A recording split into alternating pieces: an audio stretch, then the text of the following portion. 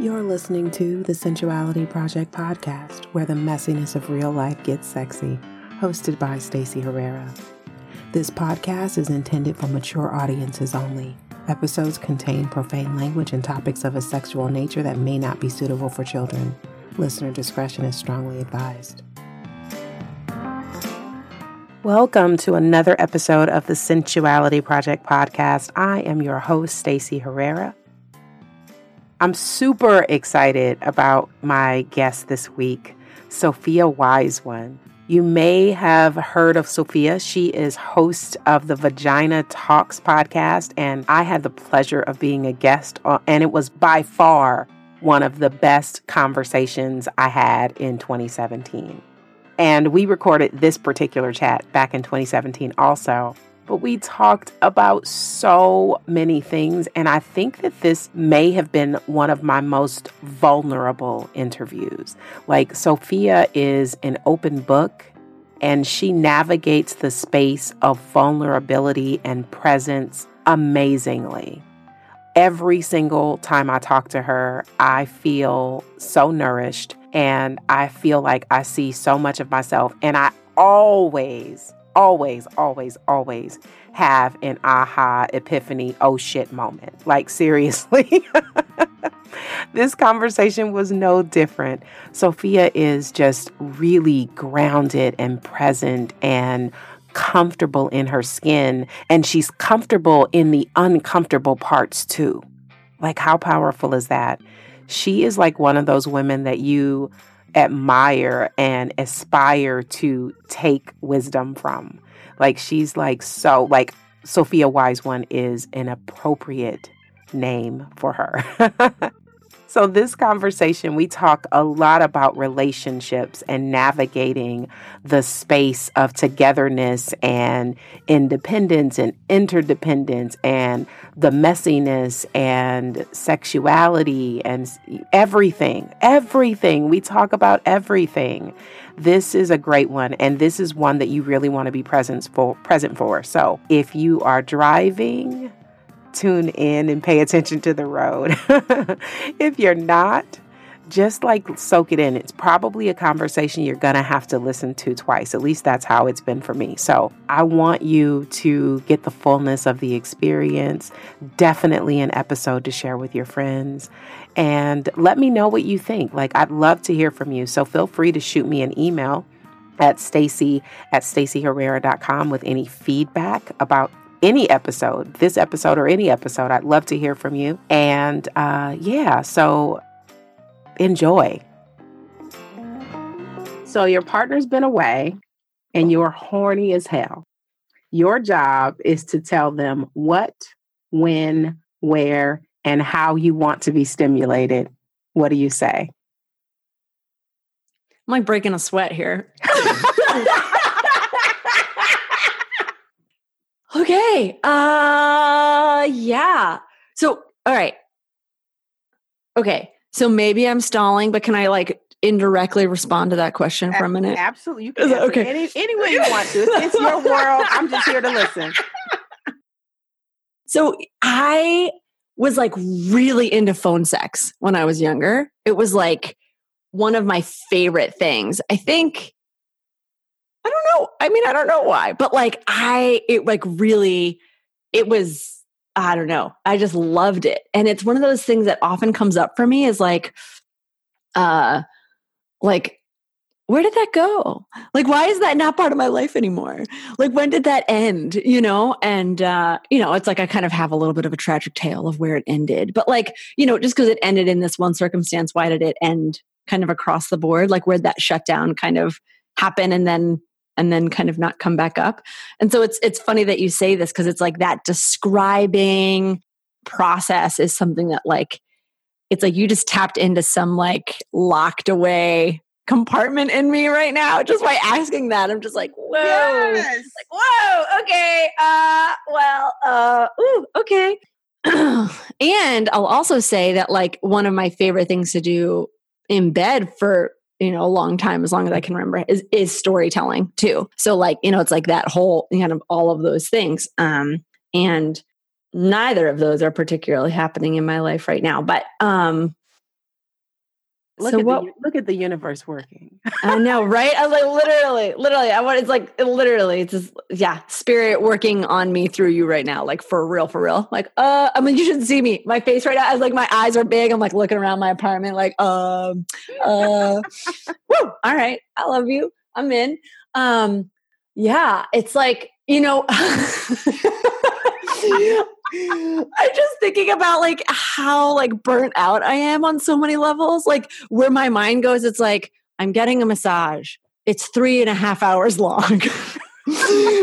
Like you start at my feet.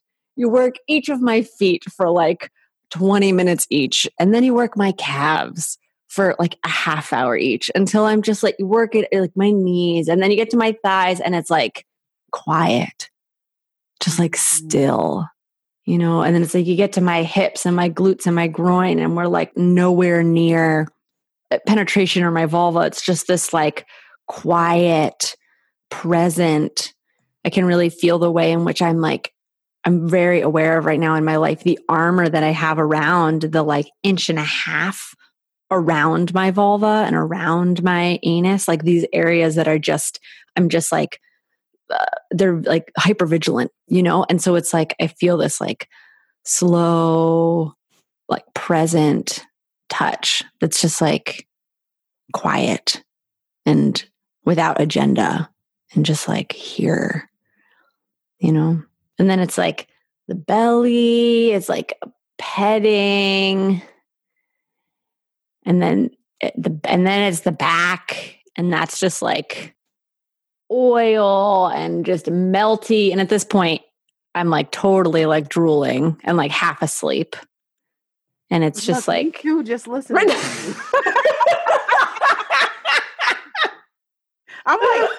like, yes. It's like, and the rubbing along the spine, but then the like, this really like gentle touch along the bones of the spine, not like massaging on the spine. That doesn't usually feel good, but this like affection on the spine, the space in between, just like breathing. And then like into the armpits and the shoulders, this like squeezing, just like letting everything go. And then coming over and doing this, like the top of my chest and the heart, doing these like slow, deep presses down my chest. And then these like very like round kind of round lines. That's what this like pressing along my breasts. And then this like I feel this feeling of this like reaching up my throat. So again, it's this oil, it's this like opening, this like softening, like opening up my throat and like working into like my jaw, pulling my ears, and then like rubbing my head, like all through my scalp, like really like gently like pulling my hair. And then I didn't even get to the arms yet. So it's like my hair, my face. And then it's just like, so I'm like totally melted. And then this like squeezing down the arms, especially in the forearms, like into my wrist, this like invitation to just like let go. And then my palms and my fingers, just like, everything like melting. And then this like sweet, like this, like everything's just melted and sweet. And then it's like, they get really quiet. And then I don't even know, where do they pick? Like somewhere along like the side of my body, like this like really light touch, this kind of like a wave, like from the shoulder down to the hip, back up to the shoulder. And then they just start like telling me sweet things. So like no talking before this, like a little bit of talking, whatever, no pressure, but like pretty quiet. But then like with the petting and like the words of affection, like all the ways in which I am lovable and inspiring and doing a good job. Tell me I'm doing a good job. And this like sweet, just the sweet and inspirations. And at this point, I've like gone down into this like deep quiet and then like kind of woke back up. So it's like I went down into this like total deep relaxation. And now that I'm waking up, I can feel that I'm just like soft and open and wet and loved. And I just feel like this like cosmic ocean of love and affection. And then like my breath starts to deepen. And then it's like there's the communication happens like through breath. It's like I breathe like the ocean, and then they feel this ocean. And then, when like you start to smell things before and it's like anything's happened, Yes. so it's like they can like taste in your mouth, like what's happened. You can like begin to like taste all of that. And it's like you're breathing and you're tasting, we're breathing and we're tasting and we're smelling. And then it's just like, this is right. This is for me. This is like my edge right now. I'm just feeling very protective of my sexuality right now. I'm like in this like deep place of, in so many ways, Stacey, I feel like I'm claiming I'm getting my sexuality for the first time in my life for myself. Yes. It's like, it was hijacked so early on, and so it's like, I'm so protective of like anybody else having it. I just feel like I have so many patterns that if someone else is in the room, it like, instead of it growing and becoming mine, it like goes away. So it's like, that's like a scary threshold for me, but so to be brave right now and to believe that it's possible to have this safe, cosmic, sensual. I'm here to tell you it divine. Is. Yes. It is, honey child. It is. It is possible. And you know what? Because you're in this space, what and who you invite from this space is going to give you that. Yeah. Because nobody else can be in it, Right. Like someone that can't hold space for you, even if they arrive, they can't stay that long. Because it's just, you just can't be, I've said this to somebody recently, like, you can't even be with me if you're not ready to be better. Right. Like you can't like, and I'm like, that's not me like being arrogant. That shit is real. If you cannot be better, you cannot be with me. You can't even hardly be in a room with me for that long. Yeah. Because I'm going to bring up your shit. You're going to get mad. You're going to get mad and you're going to kick rocks. Or if you stay, it will be like feeling like standing next to an oven because it's going to get hot. So yes, it is. It's so possible. All you have to do is open yourself to it. But it's possible, like to be met. It can happen, and it'll probably be some really outrageous, like great story to tell. Well, okay, so let's like get some like nitty gritty details here. I'm like, I hope so. I'm married, and I love my partner. I could just burst into tears right now. I'm so grateful for our marriage. I was just saying this the other day. We had this like long, deep day, all day this past Saturday. We just were like in it. We just started talking when we woke up, slept in. We had taken the day to kind of not have plans with other people. And it was just like tears streaming down our face, honesty pouring out of our mouth, just like courage and kindness. And it was just an incredible time. And one of the things that I was saying at the end of the day was just that like, I'm so grateful for my marriage. Like my marriage is this process and this commitment that has been a purifying place for me to be more of myself, to have more love, more divinity, more sacredness. And one of the things that came up for me was that we were, when we first got together, our sex was unparalleled in these certain ways. It was like just completely unparalleled. And it opened me up, like what you're talking about. Like she was the person who, it was like I say this, the first man I ever had sex with was my wife. I mean, the divine masculine energy that like literally like penetrated my being, shook me to my core and just like wrecked everything. Well, and that's what happens. That's what happens. And it's totally what happens. And it's like, it initiated this like years and years of process. I mean, it was like, I had this huge opening, and then it was like, all of this that I've been talking about became kind of surging to the surface. What got me into pelvic floor work was after we had this incredible opening sex, all of my wounding that wasn't even sex related, that was just root related, came pouring out. I had horrible pelvic pain. I knew I couldn't have sex. It was painful. I was, it was like really intense. And that's when I got handed Tammy Lynn Kent's book. And then I did her book and with groups of women. And then I studied with her. And that's why I do intravaginal body work now, is because I needed it.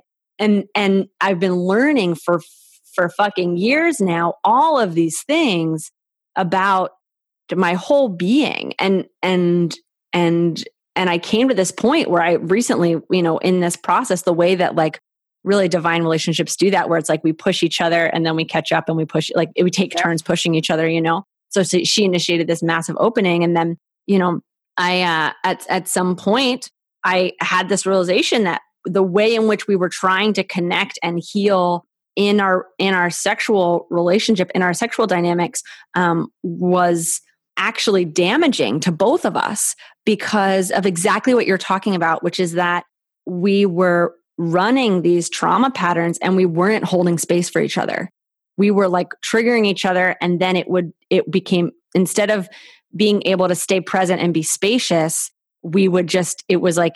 all of both of us, like I would get like furious and hurt and weeping and demanding, and she would get silent and blamey and aggressive. And so it was like, I finally put the foot down and I said, no sex until we change these patterns. These patterns aren't just in sex. These patterns are everywhere in our life. And I'm not having sex with these patterns anymore. Like I'm not having sex with these patterns until these patterns are different for everyone, for me and for you. And so I'm in this place right now. And like I said, we just recently had this conversation where it's like, these patterns are changing. Like it's been a huge healing and moving us towards the actual sex that both of us want by taking this time where it's like, recognizing that the patterns that were hurting us were not patterns necessarily caused by or just limited to sex, that our patterns were our patterns. And that like to be like, you're talking about like, you can barely stay being in the room with me. It's like, okay, we can be with the room with each other, but when shit gets real, how do we navigate when we're stimulating that healing? And we've been doing this like massive studying, and it's motivating. I'll tell you, like no sex until you get your fucking trauma shit under wrap is like definitely a motivating story. I think for both of us to just be like, because we really want a marriage. And I do, like, I believe in a marriage that is more sexually satisfying as the years go on, not less. Like there's, more emotionally safe and inspiring, more voluptuous and tender.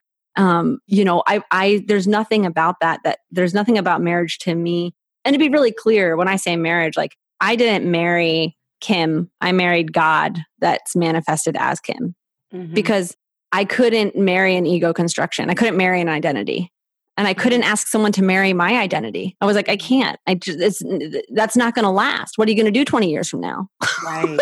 When that's long and gone, you might not want to be married to that, And so this place of like being married to this divinity, and our vows are really particular about what we're doing and why we're doing it. Yeah, go. I can hear you. Well, I'm really glad that you opened and unfolded in this way, because I think that it's really important, and we definitely don't. I mean, you both went into marriage from a very conscious perspective, but the majority of people do not. Correct. So I'm glad that you mentioned all of that, because you become different people. And so, in the beginning, she was the person that pushed you out of your comfort zone. Yeah. And over time, you guys have taken turns. And I'm sure sometimes it was both of you at once, but sometimes it's one and not the other. Yeah, for sure. In and out. But you just keep becoming these different people. Mm-hmm. So like now you're being met by someone who is able to meet you, even though when back then you couldn't meet her. Right. Yeah. Totally. But now you are opening, and that's the contraction, right? The contraction is I'm guarding this part of myself, because in order to expand, you cannot not contract. Right. That's the most uncomfortable part, though. That's the most uncomfortable. But in order for us to get to the opening, we have to keep contracting. And our sacred work is to breathe through the contraction, right? Amen. Yes. Yes. But initially, instinctively, when it gets uncomfortable, hold our breath. Exactly. Yeah. We do it with pleasure. We do it with pain. We do it when we're happy. We do it when we're sad, when we're excited, when we're nervous. Like that's our go-to, is to cut the breath off. So congratulations. Congratulations. Well, and I also really want to celebrate you both for going into it with your eyes and your hearts wide open. Because it's so easy to marry the idea of marriage. Yeah. To buy the idea of love, to commit to the rom-com. Yeah. I mean, I did. Right. Yeah. Yeah. It's especially like I love romance. Please, I live for romance novels. Like I can watch The Holiday any season all year long. We watch The Holiday. You just named one of it's like a family, like that. Yes, it's an incredible. If anyone hasn't seen it, it's so good. But yes, but don't be confused when you watch it. Exactly. Yeah. But so often, and I know I was one of those people. I bought the 90-minute romance guide, and I kept buying it every time I bought a movie ticket. Every time I picked up a novel, I kept buying it and then not understanding how come what I'm experiencing doesn't look like that. But you can't live a lifetime in 2 hours. That's not what it looks like. The formula for a movie script is specific, but that formula doesn't really fit in real life. And even in the pockets where it does, the formula doesn't end. It just it comes up again. Right. So, you do fall in love, and then then there's a problem, and then you get mad, and then you confront the problem, and then you work through the problem, except for here comes another one. Right. And that's the part that I think is the most challenging, is unraveling the stories that we've made up about what love is supposed to look like. So you guys were so ahead of the game to go in with the intention of creating space and not buying into all the stories that the ego has devised that prevent love from being able to show up. Let's just talk about that for a second, though, because it's like, yes, 100%, 100,000, everything you just said. And I'm sitting here going, is The Holiday the movie I'm thinking about? But it doesn't really matter. No, it doesn't. It doesn't matter which holiday it is. It's the same movie. Yeah. But it's like that, knowing that the love or the movie or the whatever, that equation is just like one small part of a very long equation. I have that notion of zooming out, and we think the equation's like these 4 characters, and you zoom out and it's one of these massive math equations from NASA or something, where it's it's like, oh, that's the equation. We thought it was these 6 characters, but it's these 720. But this place of, as much as we know that, so much of inside our marriage, and one of the things that I get very wary of is I get wary of talking about marriage oh, I know how to do it, right? But one thing that I do understand and that I do feel confident about is relationshiping. You know, that a marriage is advanced relationshiping, and it's just, and it's the principles actually don't change. And I think that's where we get confused, is that we think that love or marriage or romance supersedes or goes beyond or no longer needs the basic and the required nuance and commitment and showing up that just any kind of healthy relationshiping needs, and that it takes so much to undo. I'm just thinking about this recent conversation where we're having this conversation and saying what if we needed to change our agreement, for instance, what if I needed more personal space to do my spiritual practice for the next 6 months and I needed to get my own apartment because I need to do that work? Like, people might watch that and perceive that as something very different than what it is in reality, right? Like, oh, you're separated. It's like, no, we're super married. Like, this is being really married. Like, we're not confused. I'm not leaving because she's the problem. We're just trying to find a way to continue to be the whole beings we've committed to being. And like, if I'm not going to move out, how am I going to get that space in my house in a shared way when I know I have patterns of enmeshment? When someone else is in the house, I can skip my own needs. What am I going to do so that I can really do what I need to do to change those patterns while I'm in the middle of them? That's difficult. That's advanced. Like, and so the willingness to like look at that and know that like it's just going to be a challenge, because, and I always say this where it's like, I don't think anyone's ready for marriage ever. Like, I think ever. Nobody is ready for marriage. Look, don't get married. Even those people who have been married multiple times, they weren't ready the second or the third time. Right. Exactly. And like, my wife and I are not ready to be married, but we are. And what I say to people is, when you meet someone and you just feel like it's just what you have to do, then it's the same thing as like when I think people feel like they need to go out into space or they need to be an artist or musician, then you just do what you have to do and you show up to it. It's not because you're should or you're supposed to or you're ready. It's because whether you're ready or not, it's what you need to do. And then you just have to keep doing it. Like, just have to keep doing it. Like, maybe we're not ready to be married. We're still dismantling enmeshment patterns, emotional responsibility, mommy, daddy issues, ownership of sexuality. Like, all of those things are still here. But the truth is, like, we felt called to do this together. And so the work is to do the work. Even if no one else was in the room and no one else was in the apartment and I wasn't married, I still would have hard days where I hated myself, where my sexuality was confusing, where I felt fucking fabulous. Those things aren't created by having a partner. They're just witnessed and kind of exacerbated by having a partner. Yes. It's so interesting. I just want to say I'm an advocate for being married and not living together, but whatever. I just wanted to add that. But great. One of the things that I'm grateful that you talked about doing the work. I recently had a conversation with one of my friends, and she was having some challenges between like her partner and her daughter. And she asked me, what should I do? How should I initiate a conversation with them? And my response to her was, do your work. That's right.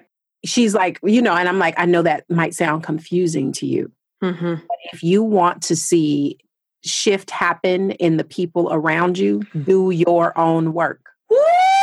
Is everybody listening? Everybody, my plants, my heart, right? Stacy, anybody listening right now? Stacy, this is I'm like hitting things. Okay, sorry, cool, recording. Okay, yes. I just want to say yes. Like, yes.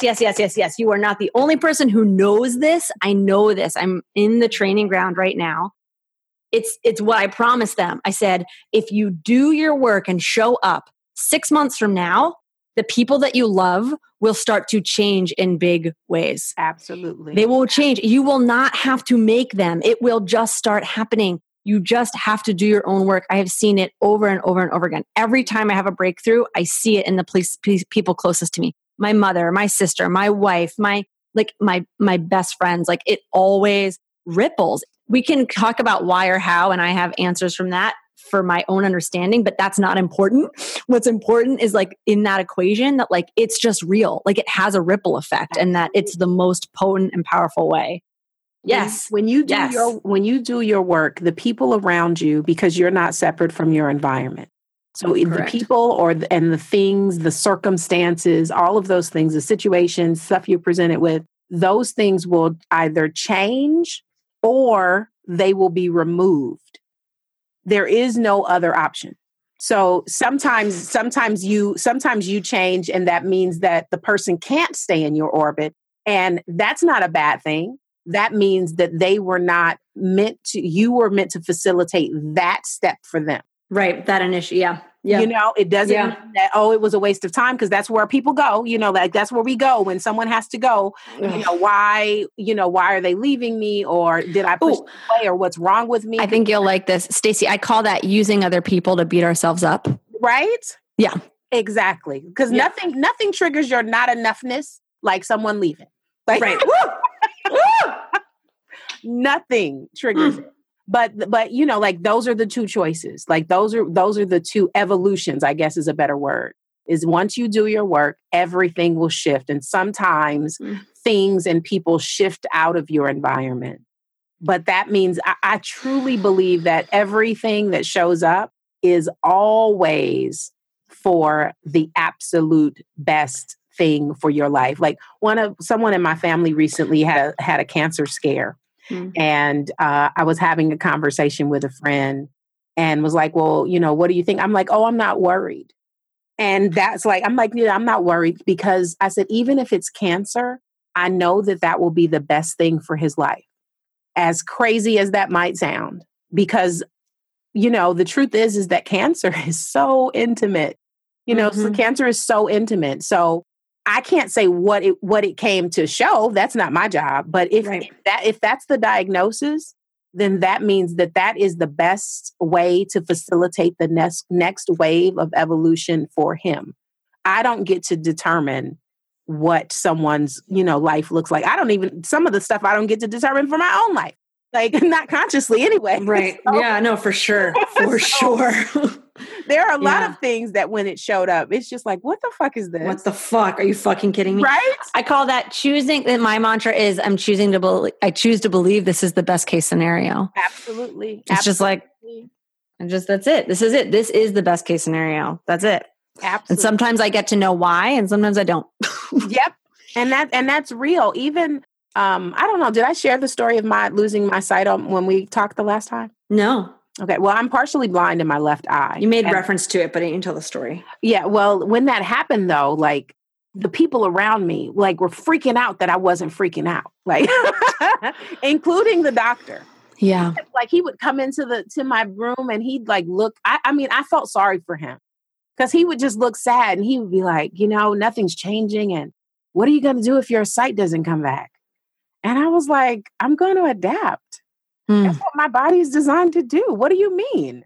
And he's like, and I was like, that's what I'll do. I was like, I'm really grateful that eyes come in pairs. I'm thinking the design is awesome. Thanks. I'm glad that too. So like, what do I need to have a pity party about that for? So usually it's not like, it rarely comes up for me unless I'm in a situation where I'm uncomfortable, because sometimes it's fluorescent lights or temperature, like different things will make me uncomfortable. And it will, if my body starts to feel fatigue, I see the deficit more than when I'm, fully rested. So, I might bring it up if it's some discomfort, but most of the time, like, I'm not handicapped. Like, I'm not handicapped because that was actually the best thing that could have happened at the time where I was.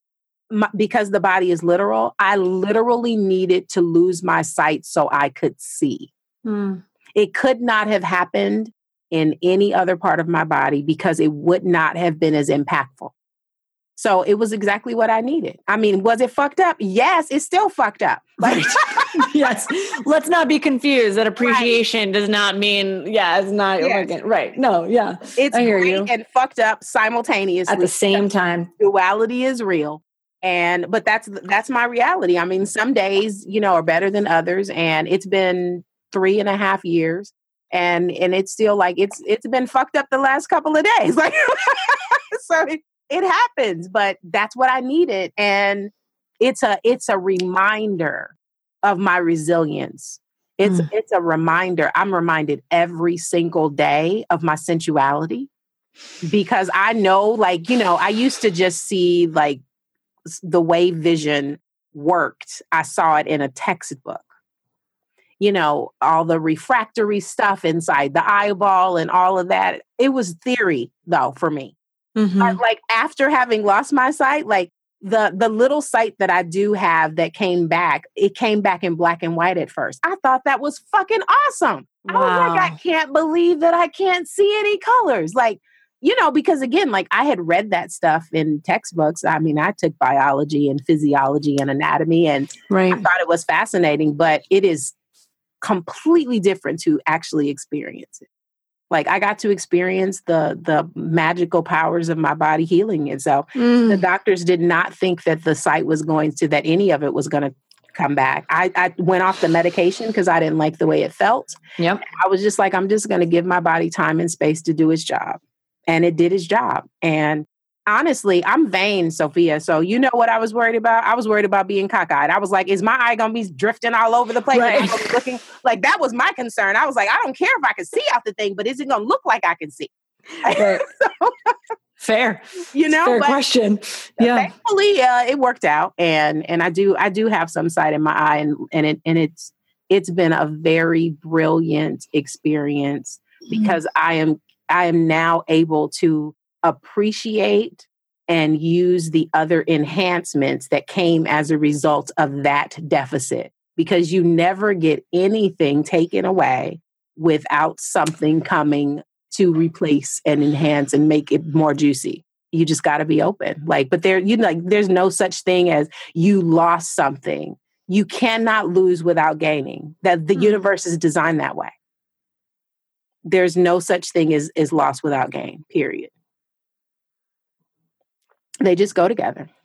Everything is in pairs, the masculine and the feminine, the positive and the negative, the loss and the gain. That's how the universe works. Yeah. It's a partnership always. So I'm just taking that in, Stacey. Yeah. Yeah. It's life is delicious. Look, now I'm going to ask you another question. Okay. Now we're talking how do you feel about the word pussy? Meh. I love it. Tell me what makes you feel like that. I think it's the people in my life that used it, honestly. Yeah. It's some of them were just and not even people that I didn't like, but like I have a relative where that's their word of choice, and they're close to me. And I'm just all right, that's your word. But I don't want it to be my word because that's your word. Yeah. Because we're family, close family, And then it's I have other, just kind of that, other people, the way that it was termed, it can be cool in a moment. It can be sexy in a moment. I don't mind other people using it at all. Mm-hmm. Pussy power, blah, blah, yada, yada. I also really have a very real affection with actual cats. Mm-hmm. And so I feel there's a way in which all the pussy cat jokes to me, purring, all those references to me just feel but I actually have a very alive and sensual and very real relationship with cats in my life. Mm-hmm. So I think that was another thing that just didn't quite hit right for me for my use. It's I much prefer cunt. Now I have a hard time with cunt. I get that. Yeah. I never used the word pussy until I was a real grown, I'm 44, so probably about 42. Never used it. I mean, not as a way of speaking. And I probably use it more in the last, 2 or 3 years than ever. But I don't mind it when you say it. Oh, well, thank you. Let me say it again. Yeah. Pussy. Yeah. You got a thing. It's when people that, I might like it. I'm yeah, you do. Yeah. But yeah, I've never been able to embrace cunt. It just sounds I think it's not just, a lot of it is the way that people use it, just pussy for you. A lot of it is the way people have used it and the way that I've seen people use it. I guess with pussy, I haven't been as impacted because for the most part, girls are not called pussies. So I think that I just didn't have, no one said that to me used it as a weapon on me. Yeah, for sure. Where, you know what I mean? Whereas cunt. Right. That's why. And cunt wasn't a word that crossed my path as a derogatory term until I learned it as a reclamation term. So I learned about cunt from a place of being people say that a mean way. And I'm I don't know if I've ever heard that. I didn't grow up with that as a weapon. And I like it because it's fierce and edgy. And I think also because I learned it in my in my late teens, early 20s, in college as this radical reclamation. You try to hurt me with it, but this is my power word. So I think there's like I have a lot of those kind of like spunky, it's like the hidden punk rocker in me, you know, it's like, that like likes that. But I often find like I just don't, very few words actually really satisfy me at all. My podcast is called Vagina Talks. And I often refer to like the intravaginal work or vagina work, things like that. And I use vagina. It's okay. It's not my favorite. Cunt's not my favorite. Pussy's not my favorite. Yoni, I really appreciate. It feels like the most kind of honest, whole word I've come across. But it also doesn't necessarily feel like sexy to me. It just feels like real and feels like whole, which has a sexiness to it, I should say. I think I agree with you. There's no word that I mean, sometimes I use pussy for shock value. Like when someone asks me like, what do you do? I often will say, I talk about pussy all day. But usually I do it because, based on who it is, like, because then they're going to start asking me questions. Right. So, right. So I use it for that. But it doesn't, I never refer to my own as that. Right. Like I never say, oh, my pussy, never. Usually I might say like, I smell my vagina. Or like my vulva is tender or something. Yeah. I think I like name things like my lips, my clit. Yeah. Like inside, like my cervix. I don't know. It's like, more. Yeah, I'm with you. I'm with you. Okay, now I'm going to ask you a fun question. So I'm going to give you 3 descriptors and you tell me what you think it is. Okay. I'm always on top unless I get blown. You have to be careful when you get off me. I get wet first. What am I? Let me. Again. Okay. Again. I'm always on top unless I get blown. You have to be careful when you get off me. I get wet first. The mouth? A roof. A roof? Yes.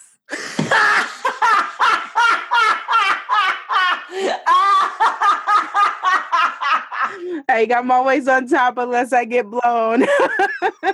You have to be careful when you get off of me. Yeah. And I get wet first. You do. You do, roof. It's funny because I'm literally just watching the snow melt off the roof. I'm just like watching like water drip off the roof out my window right now. So that's double. How cold is it there? Not too cold. 40. Shit, that's cold. Yeah. Well, I was just having this conversation with a friend of mine. We both lived in Ithaca at different times. I went to massage school in Ithaca and they went to college there. And we were walking our dogs this morning and we were talking about the temperature and said, I loved living in Ithaca because it taught me what cold is. So that now living in Philadelphia or even living in New Mexico when I lived in the mountains, I just have like a different relationship. Like Ithaca taught me to appreciate 20 degrees as being warm in comparison to 10 degrees. Like when we broke 20, my face was like, oh, wow, it's definitely 20 degrees outside. It's way past 10 degrees. Like that, I learned about cold in like a whole other world, Feeling cold is different than like dangerous cold, That feeling at 40 degrees, like I could get stuck outside for a long time before it killed me. Mm-hmm. Like I would probably a long, long time, but like 20 degrees, 10 degrees, that's a fucking problem. Yeah, I'm going to take your word. I have no fucking clue. I'm cold clueless. Like I'm cold clueless. Because like. May you stay that way, darling. When it gets to like 50, right here, we're like, oh my God, it's so like it was like 80 degrees yesterday.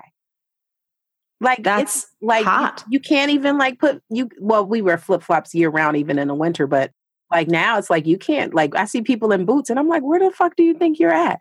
Like it's 79 degrees. Like what do you got those boots on for? Like, yeah, I do not know. Like I think the coldest that I've ever really experienced here, like we got in the high 40s one time, like a couple of years ago. But like my mom lives in the desert and it's gotten too close to 30, one time. But they got snow one time. Like I really don't know. Have you never been in snow? I have, but it was like a day. Like we drove up to, like Big Bear. You know what I mean? Like and then we come home back down. Right. Like you go and visit the snow. Right. Yeah. Back. Yeah, and then you come back. So hey. Yeah, I wouldn't even know how to. I would just be in the house all the time. Because like I can't even imagine like it. There's no bad weather, only bad gear. Well, you know what? I to be determined. I'll let you know. But I'm serious. Like if you're gonna go cold, it's one of those things where it's like it's really different when I've got my like high quality like Under Armour on and I got my, my good coat, my good hat, my good gloves. Like I can stay out all day and be happy. And then because my body is warm and I'm producing my own heat, there's heat coming off of me, and then the cool air feels nice. It feels crisp. It feels clean. It feels fresh. It feels quiet. It feels, it like has all these things, but like, if I am wearing the wrong coat and I didn't bring my scarf and there's no hat, it's just like, it's terrible. It's just terrible. Being cold in the cold without your stuff is just terrible. But good boots, that's the other thing. I think good hat, good boots, and obviously a coat. A long coat makes all the difference if it's really cold. My mom loves to tell that story because I moved to New York City and we went to San Diego. My dad gave his kidney to his best friend. From college, and we went out to San Diego for the surgery. Kudos to your dad, right? My dad's awesome. By the way, that's a big deal. Yeah, like, they're still friends, right? Yes, he did pass. His friend did pass, but yeah. Was it a long time after? He got a number of years. Oh, good. Yeah, that wasn't like immediate by any means. Beautiful gift to give someone. That's like a big deal. It's a big deal. Especially to, even if it's like a friend, but like it's, like there's a different thing to like a different level of societal obligation that comes with giving an organ to a family member, to someone out of your bloodline. So that's why I'm like, yeah, that's a really big deal. It was really sweet too, because my dad sat us down. It's funny that you say that, because my dad sat down my brother, my sister, and I, and said, I want to check with you. I don't know if it was before or after that he got tested to see if he was a match, but maybe it was just like the first level of matching, blood type or something like that. And he said, I'm thinking about giving my kidney. And I said, he said, I just want to check with you before you do it. And I don't remember exactly how all of us responded, but I remember for the most part, we were like, I was confused. I was like, why would you check with us? And my dad was like, well, what if one of you needs one? Like I will have given it away, and it was just so considerate of him. And I just looked at him and I was like, well, we don't know if that's going to happen. And your friend needs it now. So it's okay by me. And I don't think my dad and I have the same blood type. So that's also kind of like a thing, but it didn't even occur to me, but like he sat us down and got permission from all of us before he did it. And like really not just, it wasn't even permission. It was just like, he just checked in, it was just like, how do you feel about this? Like I'm only going to have one kidney. It ought not damage my health, but that was my sister's biggest concern, was that it would somehow shorten my dad's lifespan. Was like not about us. So like, because I'm thinking like it didn't occur to me like if you guys might need it either, like that. Like, I didn't think of that. Wow, didn't occur. Like that wasn't a thought that I had. That didn't cross my mind. Totally. Yeah, I love your father. Please tell him. I will, Stacey. I'll let him know. Yeah, tell him that I love him for being the kind of man that would make himself literally available to another person. Yeah. But that also that I'm really grateful that his sperm went half on a baby made you. Aww. And thank your mom too. Oh, my mom's incredible. You got to listen. I'm going to have her on my podcast pretty soon. Really? Yeah. Because I can't even. She's taught me so much, and she's hilarious, and she is an incredible storyteller, and so much of who I am is. I mean, I am a lot of both of them, but kind of on the. Yeah, she's great. So I will tell them. I will tell them, Stacey. Thank you. Yes, Thank you. Please do. I was gonna say like I'm not surprised that one of your or both of your parents are great storytellers, because when you like, since you've been describing things, I'm like, I could listen to her describe things all day long. I love reading and listening. And one of the things that I don't get done for me as often, but one of the ways that I can tell when I love someone is I want to do one or both of two things. I either want to read to them or I want to cook for them. But I don't get read to very often. So, right. but I love reading to people. Like, I could like be naked and like lay next to you, and that's like as good as fucking for me. Like, can I read to you? Like, like that's a thing. Like, it's foreplay. Like, can I read you something? So, like, just listening to you talk, I'm like, yeah. Like, oh, it's so lovely. Yeah. Like, and for you, it's just coming off your brain, and I'm like, oh my God, she uses such great words. Like, 'cause I could see and feel everything when you start describing something. It becomes very visceral for me. Like, of course, I instinctively close my eyes. Right. But like, I can like even when you were like describing that massage, I was like, like I muted myself. I was like, I'm gonna fall off this fucking chair in a minute.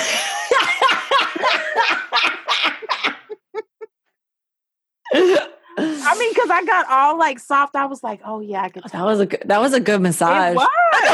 I was like, I could feel fingers on my scalp now. And when you started like talking about like the squeezing of the wrists, and I was just like, yeah, all that. I could use some of that. Oh, you're fantastic. Oh, you're fantastic. Let's see. Let me think. Okay. What's your signature sexual technique? Like, if you were going to swap sexual recipes with someone and you wanted to give them a go-to recipe for pleasure, what would you tell them?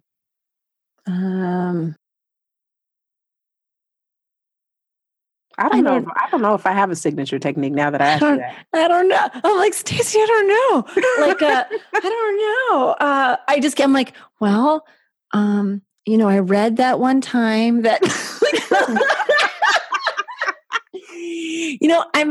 I'm imagining like doing really good butt squeezing while licking someone or blowing them or whatever you're doing, like a good ass squeeze. Wow. I think that's like an important thing. Maybe that would be don't get all caught up in the front, you gotta like round it out. Yeah. That's a really great tip, actually. Yeah. And maybe like some like back, like some gentle, depending on if they like it rough or soft, either some like soft back caressings to the ass or some good quality, like clawing and grabbing like down the back into that space. Yeah, there we go. Look at that. Yeah, sure. I got something. Yeah, there you go. Well, you've got such a great understanding of the texture of sex. Because the reason I say that is so often because a lot of people do only focus on the front, and by that, most of the time it means just the down south region. Sure, just the fucking genitals. Right? That's it. And like no real understanding or awareness because no one told them, that the whole landscape of the body is wired for pleasure. The whole thing. Like all of it. But like you've got such a great grasp of like the texture. Like listening to you, I'm like, ooh, sex with her has got like all this texture. That it's not just like smooth with just a bump down south. You know what I mean? Right. Smooth. There's no striation. There's just, but like it feels like really sensual because it feels like there's like all this texture to it. Yeah. I love that. What's something that just came to me when you said that? I don't know. I left. I don't know, something. But yeah. Thanks. Cool. Yeah. That's amazing. Texture. Yeah, like that's I can't even think of another word to describe it because that's what it feels like to me. Oh, I know what I was going to tell you. I remember. So a couple of different things, right? So this is the same way that I do kind of all the work that I do, right? Which is like, and Stacey, I feel like you and I are definitely sisters in this way, which is like what I share with people or what I kind of offer to people. I know in my own body and my bones, like I needed it at some point, for the most part. Every once in a while, some divine guidance comes through, but a lot of the time I'm speaking from a level of experience, at least related, and most of that experience has to do with the experiences that I have. I like digest and and kind of like analyze and sort and find like a lot more information in them than maybe just someone might from just an experience that comes and goes. Like an experience that comes and goes for me is usually like, it's a wealth spot, any of these experiences. So one of the things that I learned, right, is that like, it's not just like what you do something, how you do something, not just like the style on the surface, but like all of the combined things. I will never forget the first time someone licked my toes and I like just literally just gushed. Like I was just like, what the fuck just happened? Like, how did that just happen? Like, I think I'd had other people like kiss or lick my toes or do, you know what I mean? Like done affection and things like that. But it was like this moment, you know? And it was like, what I learned in that moment was that like, it was like this person was like licking my entire being with whatever they had in front of them. Yeah. And that's what I felt. It was like, it's like they could have licked anything, like my elbow, and it like wouldn't have mattered because it was this whole thing. And so it was like that. So I think some of that like texturing, it's like the whole body, the whole being, the emotional landscape, the mental activity, the like the tension, the waves, the quality, like all of those different things like determine what's happening, and that I have the potential to be directing the way in which I'm contacting someone, you know? And that when I really relax and get in that zone, you don't have to cultivate it. It just like takes over. If you're willing, then it takes over. You can like totally surrender. But in that surrendering, you really, for me, I really lose control over who I am and who I'll be afterwards. Right? Oh my God. You know, you said that you haven't been fucking, but you just haven't been, you just haven't been having physical sex, but I know you've been fucking. I cannot imagine you not. Well, you know, in Tantra, they talk about that, you know, ecstasy, and the idea of Tantra is to be like living in constant ecstasy, to be like, be stimulated by and to be in the creative life force experience with existence. Yes. That I would say I am cultivating. Well, I think that you're doing a really great job. You're doing a really great job. But you know, I think that that's so important because I think, especially in long-term relationships, because you know we bring our A game when we first meet someone, right? And then they're like, you know, that you hear the conversations all the time with people. Well, you know, they used to do this. They used to. I've heard that shit out my own mouth. Right? Like now we. I used to. You used to. We don't do this or whatever. But like back when we used to.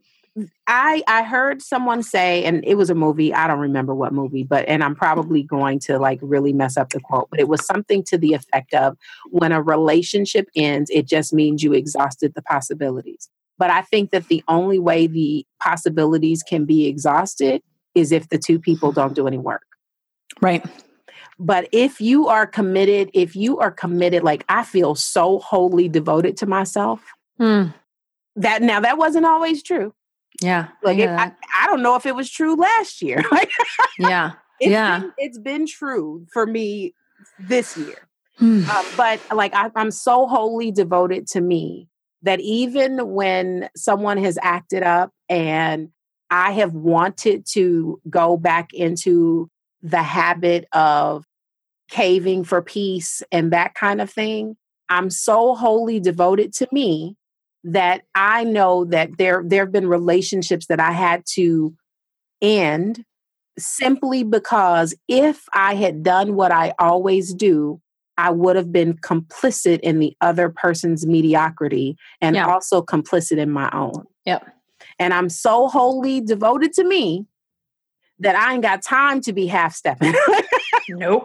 I'm uninterested in that shit. I don't know how to play small. I don't want to be mediocre. That doesn't feel good.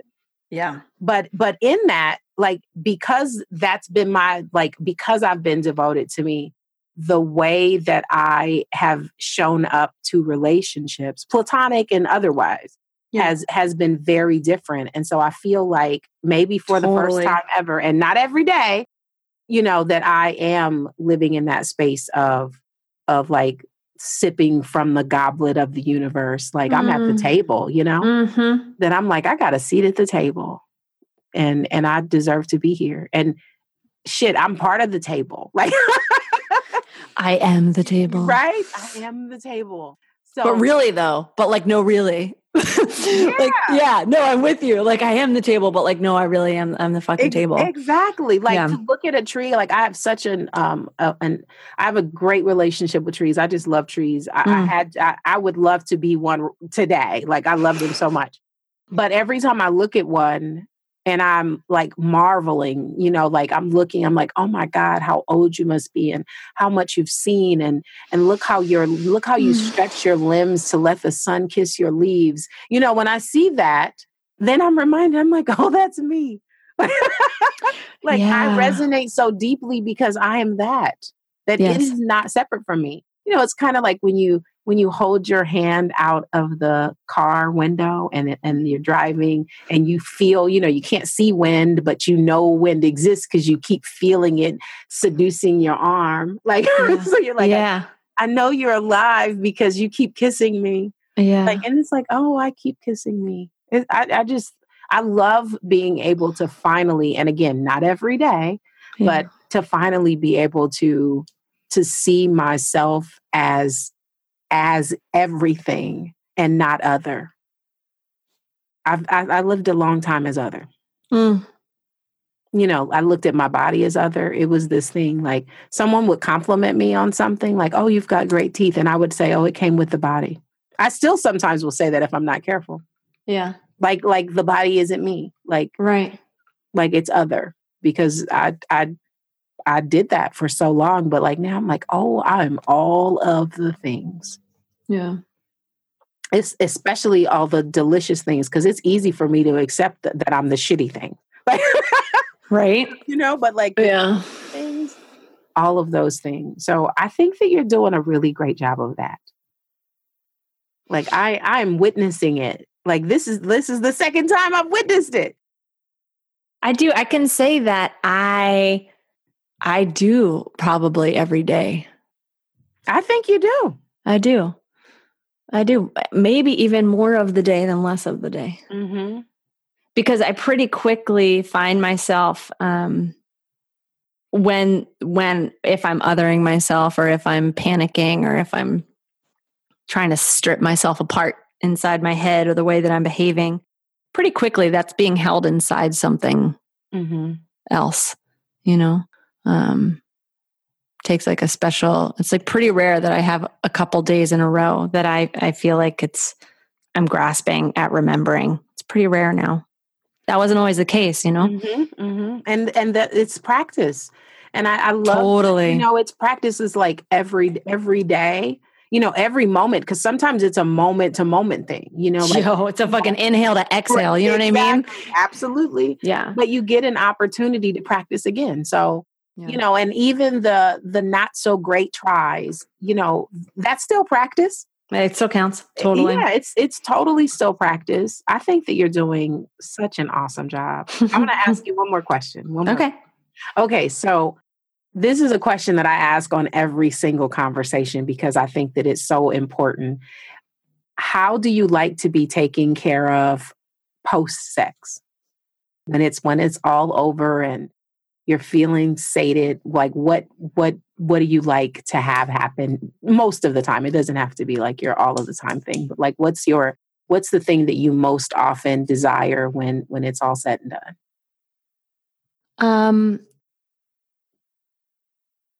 I think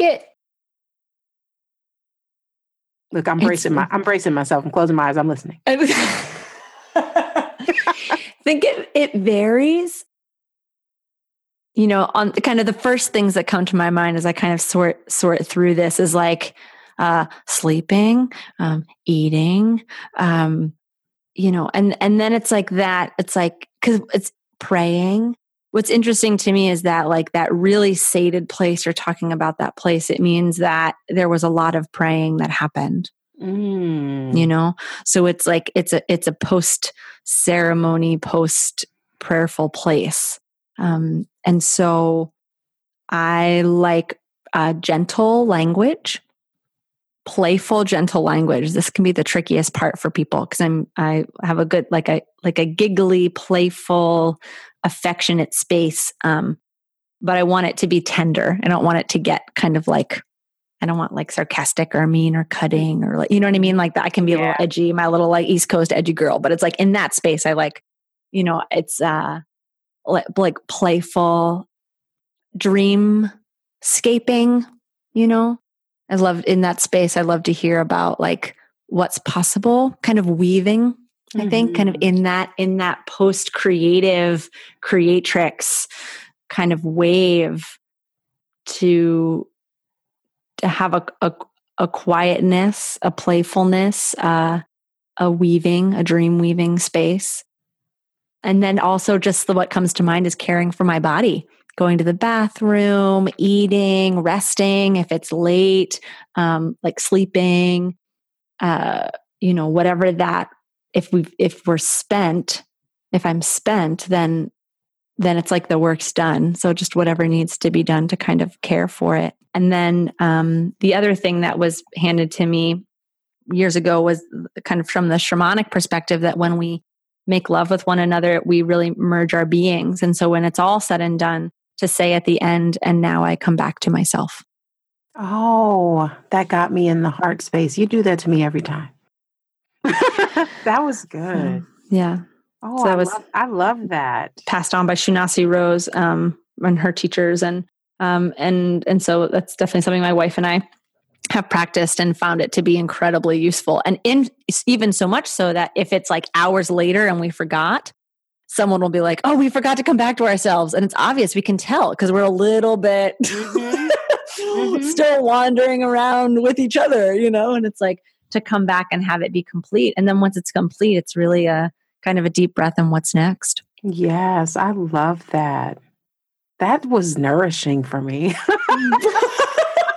Yes. Yes, like I feel, like, I'm loving that. This has been so great. Like, thank you. This has been so great. Like, I could listen to you. That like, I could imagine myself like sitting at your feet, just listening to you talk. Oh, Stacey. Yes. Like I just enjoy you so much. I love the way you use language. I love the way you use language because it feels like you are just languaging the communication of your body when I hear you speak. That's what it feels like to me. That it doesn't feel like it's coming, like it doesn't feel like it's just this cerebral thing. It feels like a very experiential thing. Yeah. And that's why I could listen to you talk all day. Like, I can't wait to listen to the next episode of your podcast. just so that I can listen to you. Thank you, Stacey. You're incredible. I'm really grateful for our time today. You're really incredible, insightful, again, embodied from your own place. It's really incredible to listen to you speak and to sit with you too. It's really, I had that feeling multiple times today, just feeling really blessed to be with your wisdom and to be with your medicine and to just sit with you. And like I said, I think I said at least once, like just taking it in, just like really being with that knowing. I mean, you really walk in such a deep knowing and you're generous with it. And I appreciate that. That gave me soul pimples. So yes. Mm. It's so one of those things that I still have such a hard time when someone says to me like wisdom or like those kinds of words.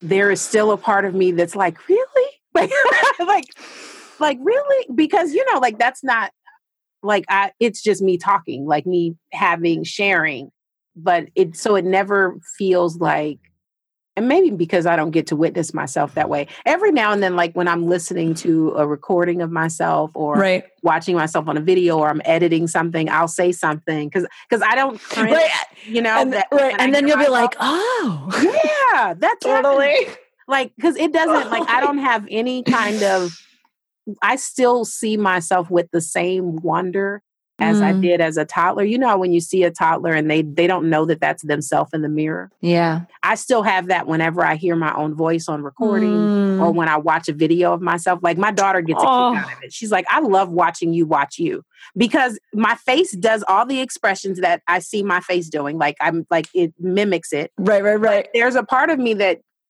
even after 44 years still can't believe that's me. That's so dear. Yeah, that it's like, oh, wow. So when I hear someone else say it, it's just like, really? Because every now and then I witness it myself that I'm like, that was good. You know, Totally. Like, I read that was, I listen, people kind of, whatever, people think it's funny, but I listen to my own, like guided meditations.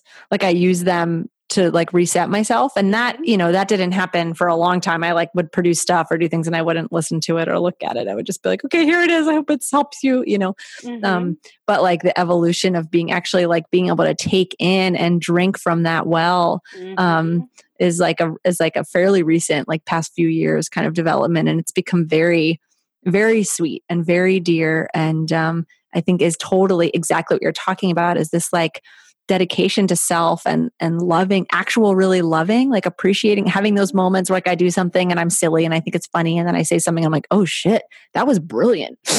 Like, whoa, and it's tender. And I just love picturing you watching your own your face doing all the same things and just being delighted. It's so holy. I think, I didn't have a lot of experience witnessing myself in the younger years. I mean, the technology is very different now. So It wasn't like I saw myself on camera all the time. I do remember in middle school, I went to a performing arts school and being in like video production and being very uncomfortable watching myself being played back. But like now that I'm older and because I've done so much of my own work and healed some of my really tender parts, I definitely have a reverence for myself that didn't exist 20 years ago. And yeah, I like this girl. She's really cool. Totally. Like she's different than I, like I'm a different woman than I was earlier this year. Like I went on a silent retreat in June and I went knowing that the woman I was had nothing left to say. And that the silent retreat was a proper burial for her because the next, incarnation of myself had already taken root. And so this woman she's fierce as a motherfucker. It's great. Like I love her. I love you. She's great. So I love you so much. I love you too. I'm so grateful for you. I am so grateful for the expansive and evolutionary space you're in your marriage. And I can't wait to talk to you after you guys start physically fucking because you definitely been fucking. I know this. I know that you guys have been making incredible love in non-sexual ways. That's real. That's really real. Yeah. Like, I mean, I can feel that just from listening to you talk. So the intimacy is high and intact for sure. And I think that it's wonderful because so often people, we've been conditioned to believe that sex and intimacy are one and the same. Right. They are not. Nope. You can have a relationship and have no intimacy. And so I think that the fact that you guys are really being intentional about cultivating the soil for different types of intimacy to grow, I think that that's amazing. And I think that when you do decide when the timing is right, and you'll know, when the timing is right for you to commune again in a spiritual space, because it's going to be that, then it's just going to be more than you could imagine. I think that you guys are just really becoming more of yourselves. And when you come together again in that way, it's going to be mind-blowing. I accept your blessing. I wholeheartedly agree. And thank you for hearing and listening and knowing. It feels really good to have that moment of like, am I going to share? This is like some tender stuff. I don't mind sharing mine, but there's no way to share this without sharing her business, Yeah. And so it's like, it felt like the right place to do it. And I'm just really grateful for the way in which you hear truth and the way that I feel like you've really actually really heard and honored our marriage and our journey. So thank you for that. Yeah, well, and you did a really great job of sharing your experience without oversharing her experience. Good. Yeah, no, you know, because I have a thing with that too. I'm always really cognizant of like, because I'm open. I'll like talk anything about myself, I'll share. Yeah. But like, I'm really very conscious about not, because my comfort doesn't dictate someone else's level of comfort in what's happening for them. So I think that you did a really great job of sharing your experience without like sharing too much of her experience. You honored her, and I honor you for that. Like, respect in relationships is so important, and you respected boundaries there, and it wasn't like a violation of consent. Like, you did all the things. Like, you did all the things. Thank you. So thank you for trusting this container enough to share your truth. And I'm just excited for your journey. I love your podcast. I'm definitely going to be adding a link to your podcast. And it was one of the best conversations I've had. So thank you for doing that. You are magic. So thank you. Look, takes one to know one. Right. Exactly. Takes one to know one. I say that to people all the time. Yep. Takes one to know one for sure. I love you. I love you too. Yes. Yes. Yes. The Sensuality Project is produced, edited, and hosted by me. Music by bensound.com. The Sensuality Project podcast is a production of StaceyHerrera.com.